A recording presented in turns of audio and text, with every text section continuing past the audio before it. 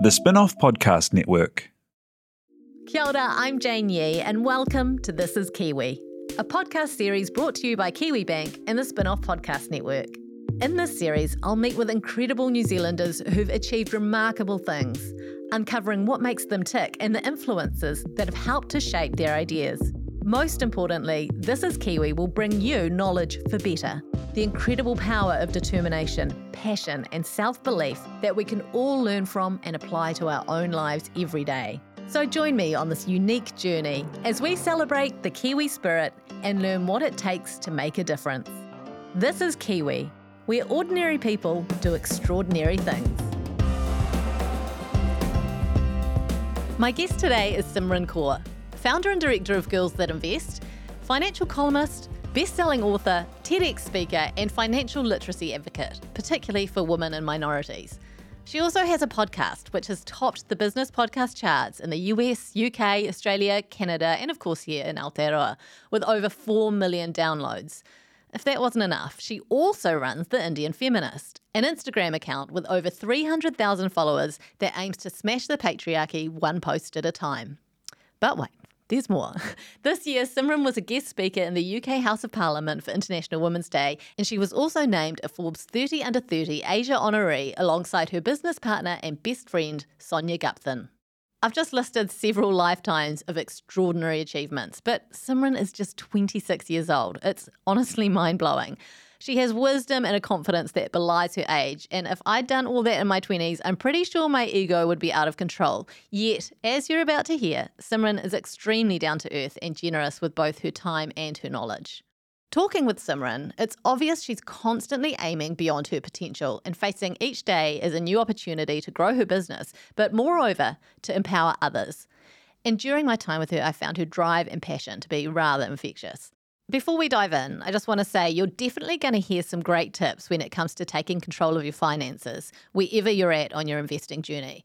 But what's different about this kōrero to what you may have heard or read from Simran before is an insight into what motivates her and the kind of mindset she embraces in order to turn words into action. Here's Simran Kaur on This is Kiwi.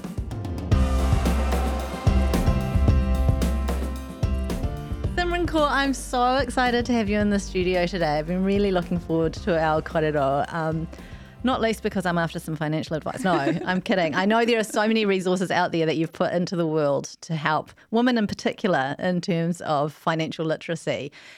But today we want to discover what makes you you, what motivates you, what drives you, and hopefully we can get a few little takeaways that might help us on our journey as well. So we talked in the intro about all the many things that you've achieved, and I'm just still gobsmacked that you've achieved all this by the ripe old age of 26. Oh, thank you. I sometimes have like an out-of-body experience especially when someone will read it out and I'm like, that's so impressive. And I'm like, wait, that's me? That's me. I did that when? I can't recall. I think it's, it's very weird. My life was still a complete mess when I was 26. At the ripe old age now of 44, I'm starting to get a little bit of a handle on things. So you've got a really, really good head start here. What is it that made you so passionate about helping women with financial literacy?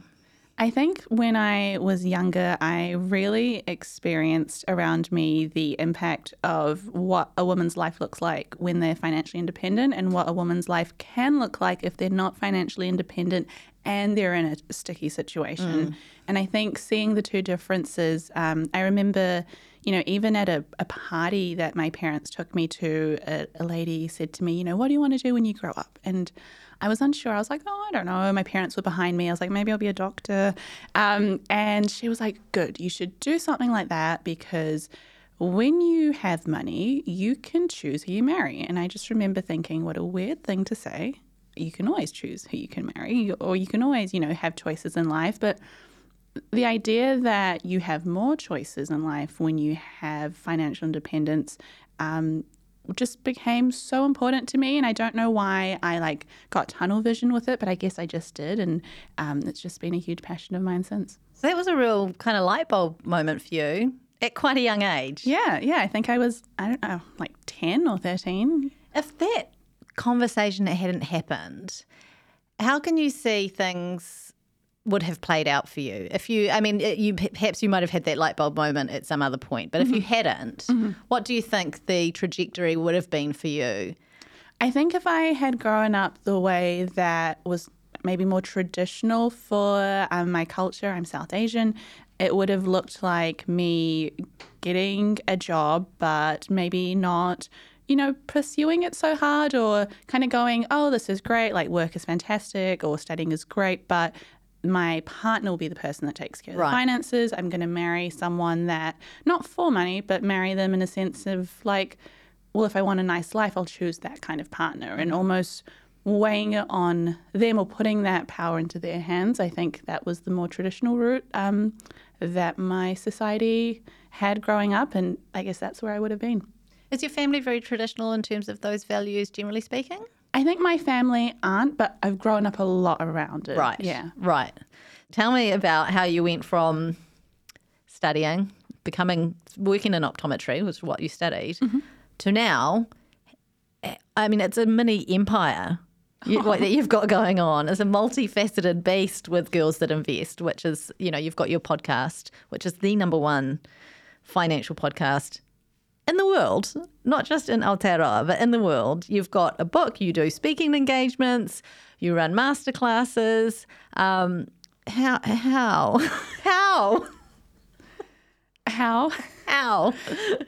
It's a great question.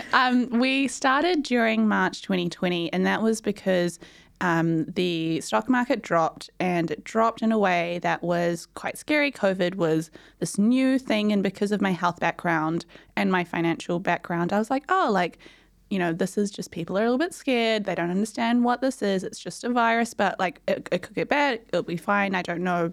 But the market will recover from it. And so I remember just being like, it's another day. Let's actually invest a little bit more because it's so down. Went to work and just saw, or heard rather, just a lot of commotion around me, like concerned colleagues talking about, well, what about my KiwiSaver? Should I pull out from my growth fund and put it into a conservative fund because it's dropped, 5% today?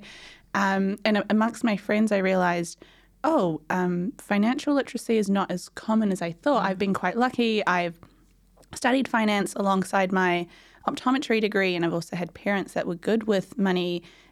And I just kind of thought everyone got to have the access that I did. And that was the kind of light bulb moment where I was like, okay, well, I love teaching. And I think more than anything, if people wanted to attribute what we've done to like one skill, it's been being a good teacher. Like, I don't think it was I can't put it to anything else, but I was like, well, I can just jump online and start sharing, why you shouldn't be pulling your money out of KiwiSaver when the market drops because it actually solidifies your losses. Or I was always wondering, like, what can I do to make it easier? And I think I just love jumping online and sharing my thoughts and opinions because I have a lot of those. And I just decided to make an Instagram account, a Facebook group, and I had one friend message me, and she had just graduated and she just had started working as a doctor, and she was like, how did you know that I wanted to learn about the stock market? And I was like, because we all do. Like, I truly believe that my experiences are not that unique. If I'm wondering these things at some point in my life, I'm sure other people are as well. And so that's how we began. We did not realize that 3 months later, the stock market would rebound and go on this massive bull run, which in non-jargon terms means it just did really well. It was going upwards and upwards and upwards. And suddenly everyone else was wondering about the share market. And so we were kind of at the right place at the right time. And I think that's always worth mentioning because, yes, we worked really hard, but we got to ride a wave that we didn't see coming. And it was just by actively starting and doing something, we were able to catch on to it. You've said us and we a lot because it's not just you. Even though you're a very independent woman, you also have a partner in crime, Sonia. Yes. Tell me a little bit about your relationship with her. I met Sonia when I was 5 years old. We were the only two brown girls in the school that we went to, so we naturally were just like, you look familiar, you look like someone I would know, and we just became best friends. And we've never been best friends that have talked about business or money. That's not her, that wasn't really me for a long time. And it was just when I was starting to look into buying a house, I kind of opened up to her and I was like, hey, I'd love to maybe do this crazy thing and buy a home one day. And she was like, that's a great idea. I've considered it as well. This is how much I have in my bank account. And I was like, what? Since when? Like, when did you have that much money? And it was just like a taken aback moment that we both had where, Sonia had been working for like 6 or 7 years at that point. And so it makes sense. But it just kind of goes to show, like, you can know someone for 20 plus years and have absolutely no clue what they're like in their finances. Because it's taboo. It's so taboo. It's taboo. So, I mean, this is an excellent example of why being more transparent can be, super advantageous. Being able to swap notes with people that you trust. And that's probably a key thing, right? People that you trust. But you also have to be really careful where you go for advice. Mm-hmm. What do you recommend in terms of people when they're seeking out financial advice? Because you come with a lot of experience, right? You come with lived experience. You've obviously been working in this space a long time. For someone like me who maybe isn't feeling so empowered and making decisions about investing and so on, where would I get that sense of empowerment from? What would you advise, and where's a good place to start? I think empowerment comes from when you feel like you've got the knowledge. And I think then, there's 2 ways that you can do it. You can like tell someone like, hey, you can invest, or hey, you can get started. But those are just words. And I don't think those, hit. They kind of, you hear it and you're like, okay, thanks. That's very kind. But like, it doesn't stick. Whereas I think the honest way of being empowered is when you can sit down, and whether it's through a book or a podcast or chatting with a financial advisor or just doing something where you're learning more and equipping yourself. I like to akin it to like when you go to the gym. The first time you go to the gym, you're so nervous. You don't know how the equipment works and you don't feel very motivated. But imagine going with a friend who's like, okay, this is how I do everything. Watch your form. Like, don't make a mistake here. This is like gym etiquette. Don't leave your, I don't know, what do you call them? Like the weights around. You can tell I clearly gym a lot. You're too busy. And what you learn from that is, okay, now I have the knowledge. I'm going to be more likely to turn up. And now I'm actually excited. And I think it's the exact same with finances. When you get the knowledge, you realize, one, it's actually not that hard. You realize it's within your capabilities. And then you feel empowered yourself. Like, you don't need someone else to, like, wave pom-poms in the air and go, hey, you should invest for XYZ reason. It's just when you get it, you're like, oh, that's it? I can do that. That takes me 5 minutes every month. There's financial opinion and then there's financial advice, and you've got to be really careful. Can you just give us an idea of the distinction between the two? That's a great question. I think when you give financial advice, it's saying things like, hey, I think that you should invest in company A, or that company A is a good investment. As soon as you start to say anything that can influence someone's opinion to go out and buy a certain product or investment class, or change what they're doing with their finances in terms of where they're putting their money, I think that's advice. And I think that's quite a clear distinction to us. I think financial opinions is us, or facts is saying things like a fund is XYZ, a share is XYZ. Here are the pros and cons of both of them. And you're actually smart enough to decide what you like. We're here to tell you what they are. And that's empowerment. Yeah. That's helping people understand so they can make decisions for themselves independently. What is it about the podcast? 2 mates having a yarn. I'm a podcaster, so I understand the joy of being able to do that, just talking about things that you enjoy with a friend. My podcast isn't the number one in its category in the world, though. What do you think it is about your podcast that rocketed it to number one? Oh, I think it's like twofold. On one hand, I think we were a little bit lucky in the sense that we were at the right place at the right time. I think we were 2 people bringing in a voice in a industry where that voice did not exist. 2 young women that talk about the stock market, but in the same grain or in the same breath talk about Love Island. You don't usually see those 2 together. You don't usually have like Kardashian-esque examples of explaining different types of shares. But so I think that also helped. So it's like talking in a language that people understand. Yeah, just bringing it to our level, talking about it in the way that we would talk about it. And I think it was just a different way of doing it. I think people used to be scared to seem dumb or scared to simplify something so, serious. And you think about the stock market, you think about like people in suits. You don't imagine people in jeans and a basic top talking about money and still knowing what they're talking about. So I think that was one hand of it.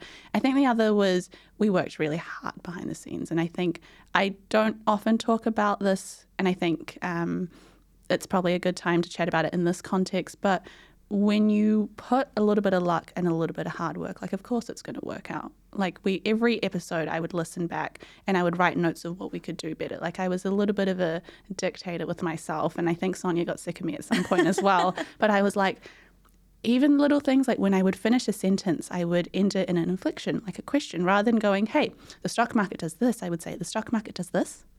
And little things like that you don't even pick up on. But if you're trying to improve every day and go, how can I make this better for the people that are listening, then I just don't understand why it wouldn't work. That's a really incredible kind of mindset that you have about thinking, certainly I'm happy to admit that when I started podcasting about reality TV, so I feel like you might enjoy our podcast. I absolutely will, without a doubt. It was basically just a sort of, I wouldn't say an ego trip because we didn't have enough listeners to call it an ego trip, but it was just a very self-fulfilling endeavour. We enjoyed doing it and that's why we did it, and some people came along for the ride, which was really, really cool. But you're listening back to your stuff and going, how would it be better for other people? And that, I feel like, speaks to everything that you've achieved in your career so far, because a lot of people when they make money, I'd argue most people would kind of keep that tight, and spend it on themselves and furthering their own wealth. And you've managed to do that while also having this incredibly generous outlook of sharing with other people so that they too can benefit from everything you've learned. Oh, thank you. That's very kind. I think I remember once I had a conversation with someone and she was surprised because I had said, what did I say? I said something along the lines of I was working 80 to 100 hour weeks when I was working full time and growing Girls That Invest. And she was like, 80 to 100 hours? And I kind of looked at her and I was like, well, it didn't happen by accident. We weren't two, silly little girls jumping on a podcast and it blew up and it was all luck. I don't mind people thinking that. We don't need to sit down and say, look, no, we have a business plan. We had brainstorming. We had hard conversations. We had to really look at ourselves. And there were times when we almost quit because Sonia was like, this was meant to be a hobby, Simran. It's become like hard work. This is a job. And I was like, of course it's a job. We have to achieve what we're trying to achieve. If we're going to do it, we're going to do it well. And there's always, strategy behind everything. But I think it's a beautiful art to be so strategic and yet have people tell you that it was luck. What does it mean to be a feminist as an Indian woman? Because you also have an Instagram account which has, how many? What's the latest numbers? 300,000. Is that all? Just 300? Just a little. 300,000 followers. It's called The Indian Feminist. Mm-hmm. So this, it really ties into independence and financial literacy. Obviously, these things go hand in hand, but also there's this other strand of what you're doing on a day-to-day basis and talking to people. So you might not think of yourself as a role model, but I would argue that there are a lot of people who are looking up to you, and stuff that you say does have an impact. Mm-hmm. Sometimes I look into what we do and I go, I would kind of wish I had this growing up because I didn't. And I think it was a case of, there weren't many strong women of colour role models in the business space in New Zealand when I was younger. There's so many now and it's fantastic to see, and social media makes it more easier to find those people. But I became an optometrist because a woman at my temple was an optometrist. And I was just like, well, she can do it and she's amazing and she looks like me and sounds like me, so I can probably do it too. And that's just what representation does. So I'm appreciative that we can expand representation in the space that we work in. Is it particularly difficult to be a feminist in Indian culture? I think in some ways, yes. In some ways, no. You'll find, because it's so vast, you'll find pockets of it where it's so easy. And I remember I ran into some relatives when we got a Forbes 30 under 30 announcement, and they were like, "That's fantastic." And then they were like, "Are you going to get married before 30 though?" And I was like, "That's all you can think about right now." That's the concern. So yeah, you definitely run into it still, and it comes from a good place, obviously. That to them is what success looks like. And Of course, it's just finding or redefining what it means to you. and it's not unique to Indian culture either. It's still, it's very entrenched in, most cultures that what a successful life looks like, and it's getting married, and it's having a couple of kids, and it's being financially sound, and it's quite often. Even though it's a lot better than it was, it's about mum being at home with the kids. And I went through a separation a couple of years ago, which was really eye-opening for me in terms of how the cards fell financially, because I had a good career. I'd stepped out to look after the kids for quite a few years, and no disrespect to my husband, great guy, we're great friends, for anyone who's worried about that. If I'm about to throw him under the bus, I'm not. And we had very shared everything, but it was, I came away from the separation financially equal to him. We went half everything, which was fine. But the difference was I had been out of the workforce for a time. That meant his earning potential and his career had progressed so much further in that time. And I was like, I wasn't just back to where I was further behind, because then I had to sort of reprove myself again. I mean, I think this is the kind of long-term stuff we don't like to think about, because you don't ever imagine that your marriage is going to fail and you're going to be in this position. No, of course not. So how do we get better at thinking more long-term about the future person that you might end up being, who may need to be financially independent? I think it's conversations like these, because someone that's listening at home right now probably, I can't imagine, has, considered that possibility of, wait, that could be me. Like you said, no one goes into anything assuming a scenario like that. So by opening up and saying, hey, I did this, or this happened to me, and this was quite hard, it lets people know what can happen, and therefore you can almost, not future-proof, but it's just you almost put a little notch in your head of like, this might be me. So what can I do over time to make sure I'm also okay? And does that look like being okay with still doing that, but just knowing that I might have to invest a little bit and have some money on the side, so that at least I've got a somewhat of a nest egg or an emergency fund. We always talk about emergency funds on our show. Just something that makes you know that you've still got you, because not everyone will have things split 50-50. Not everyone, there's financial abuse is a really serious concern, and it's just knowing that it can happen and then safeguarding yourself. Yeah, it's interesting. I think maybe potentially a generational thing, but I know things like prenups or kind of being financially independent before you got into like a cohabitating relationship or something was just not only was it not something we talked about, it was kind of seen, I guess, as being like potentially a bit greedy or a bit, like to or casting a shadow on a relationship. Do you think that's changing? 100%. It makes me so happy. Like I've seen amongst my friends, even I had colleagues at my old job who openly told me, we're getting married, we're having a prenup. I'm so nosy. I was like, can you tell me about the prenup? Can you tell me how you're splitting things? And then they told me, they're like, yep. So, we came in together with one person had like $100,000 more. So when if we break up, sorry, my apologies. If we break up, it will split 50-50 plus that extra 100,000 will go to them. And it's just so nice to hear, because you'd kind of look at yourself and go, okay, well, that's maybe something I could do. It's so much more open. Yeah. Yeah, so conversations are key. It's a really, really important thing, which is why I'm so pleased that we've managed to get you in here today to discuss some of this stuff.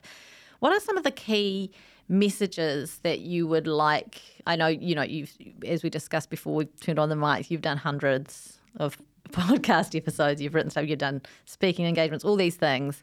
But if you were to just take a couple of key messages for your listeners, readers, audience members to take away, what would they be?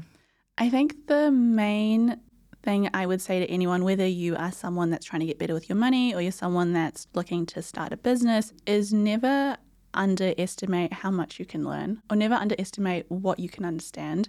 I think what I've run into a lot with the people that we've worked with is a lot of self-limiting beliefs, not because it's their fault, but just because we've been taught that. We've been taught, look, money is really hard, or it's really hard to get unstuck, and it's better to bury your head in the sand than to call up your bank and go, okay, I'm actually struggling here. What does debt consolidation look like? Or what can I do? What's the proactive steps I can take? If you believe that you have the ability to go, I don't understand this right now, but I'm sure I can learn it. And if I can't learn it from this person, maybe I'll go to someone else. Or if I can't learn it from this book, maybe I'll go to this podcast. Or I'm not really a podcast or a book person. I need someone to talk to me. I'm going to go to an advisor. Like, there's all these different options that we have to learn whatever it is that you want to learn. I don't know if this is like naivety, but I don't believe there's anything in the world that I can't wrap my head around. Wow. What is it about finance, though, that's fun for you? Because I feel like I speak on behalf of quite a lot of people where it's actually just really intimidating. What is it about it that's fun for me? I think it is so fun to understand like the behavior behind money. And so that's not necessarily finances in general, but I think it's so interesting the way that even when we lose $100, that hurts us, and that feels like more of a loss than when we find $100 on the street. Right. Things like that. Right. I just love it. And I love the aha moments that I get when I'm learning about finances. And more than that, I love the aha moments that other people get when I'm like, oh, this is just what the stock market is. Or like, this is just what a fund is. And it's like, oh, that's it. We had someone message us and say that they had started listening to the podcast and they'd just gone through a divorce. And obviously it's not from financial advice or anything that made her gain the money that she had, but she shared that when she had just gotten divorced, she had $8,000, and 2 years listening into the show, she had $32,000 invested. Wow. And those are like the real world impacts. Do you get a lot of feedback like that? We get a lot of feedback like that. That must be so encouraging. It's fantastic. It's, finances is not just, in my opinion, a good thing to know. It's life-changing. Yeah. It's. I love hearing you talk about the psychology behind it, because that's the thing I feel like behind everything that is always so fascinating is not the what we do, but why we do what we do, why we react and behave the way that we do. Because once you get to the core of that, you can start fixing bad habits and so on. 100%. What are some of the worst money habits people have? I think the worst money habit I've ever seen is pretending like it's not going to be an issue later down the track. Right.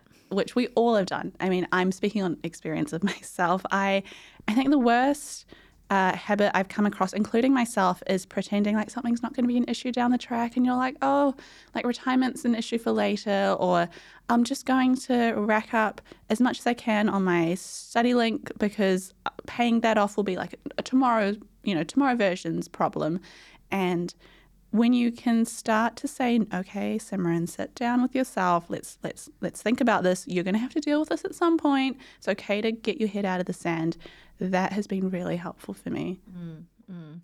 And it's like when we have kids, and anyone who doesn't have kids but has been a kid, we've all been kids and had our parents go, I know this is what's good for you later on because I've got the experience now. Like I say to my kids, trust me, take up the sport. I know you don't want to go today because it's cold and you don't feel like running around the pitch at 8 o'clock in the morning.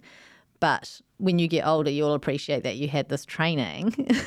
It's a little bit of talking to your own self like that, but around money, right? It's almost like parenting yourself. And obviously that's not fun, but it's useful, and your future self will absolutely thank you for it.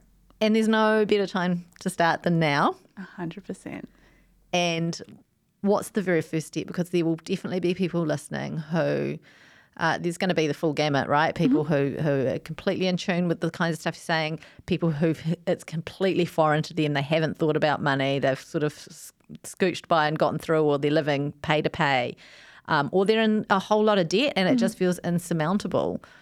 What's the first step that someone can do today? I think you can't measure what you don't know. And so I think the first step would be take inventory. It's almost like, when you're moving house and you pack everything up and you kind of see all your stuff in one pile and you're like, oh, interesting, this is everything I own. Do that with your money. Just sit down with yourself today, get all your bank accounts out, get all your credit cards if you have them, log into that KiwiSaver that you probably need to forget my password to find and just write it all down and go, okay, this is where I'm at. And you might be positively surprised. You might have thought that you were not doing as well as you thought. You might also find the opposite and go, oh, actually, I thought I was really tracking along quite well, but I didn't realize my KiwiSaver balance was that, or I didn't realize I only had that much in my bank account. You might find that you have all these subscriptions that you didn't even realize you were still paying for. But having that inventory then lets you work out the next step. And that next step might go, okay, well, am I happy with this?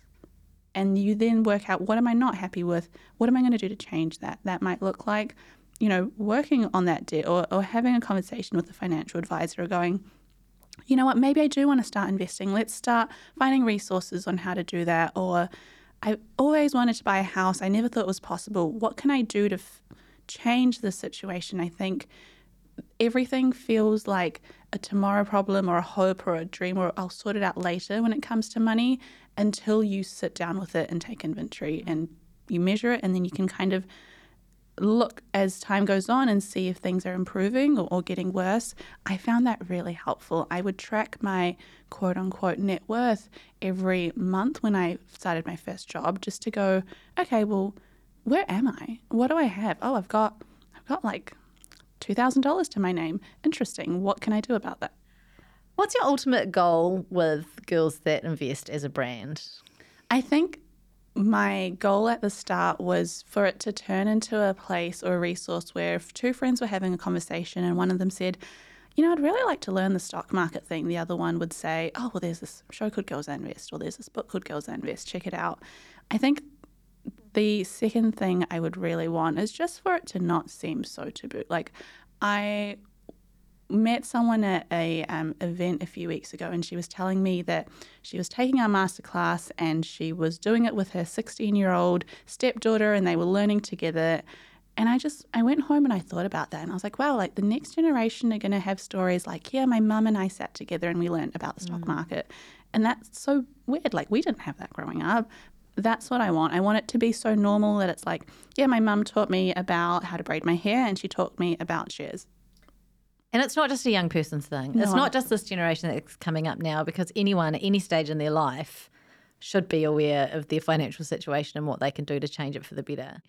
Simran, it's been a real pleasure having you in here. I just want to ask you one more question. If you were to cast your mind back before you were embedded in this world that you accidentally fell into and fell in love with, I'd say, the world of empowering women in financial literacy, perhaps you're finishing your optometry degree, or, I don't know, still at school, hanging out with Sonia, talking about boys or whatever it is.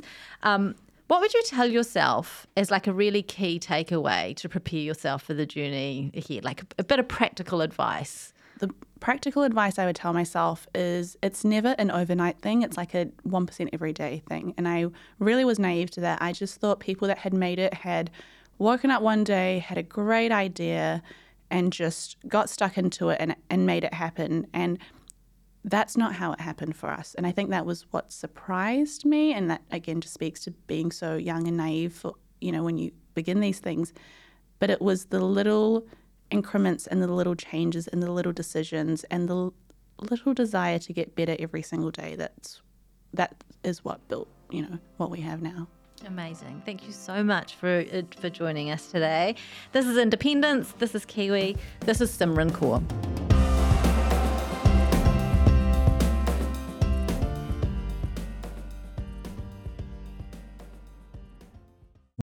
The Spin-off Podcast Network.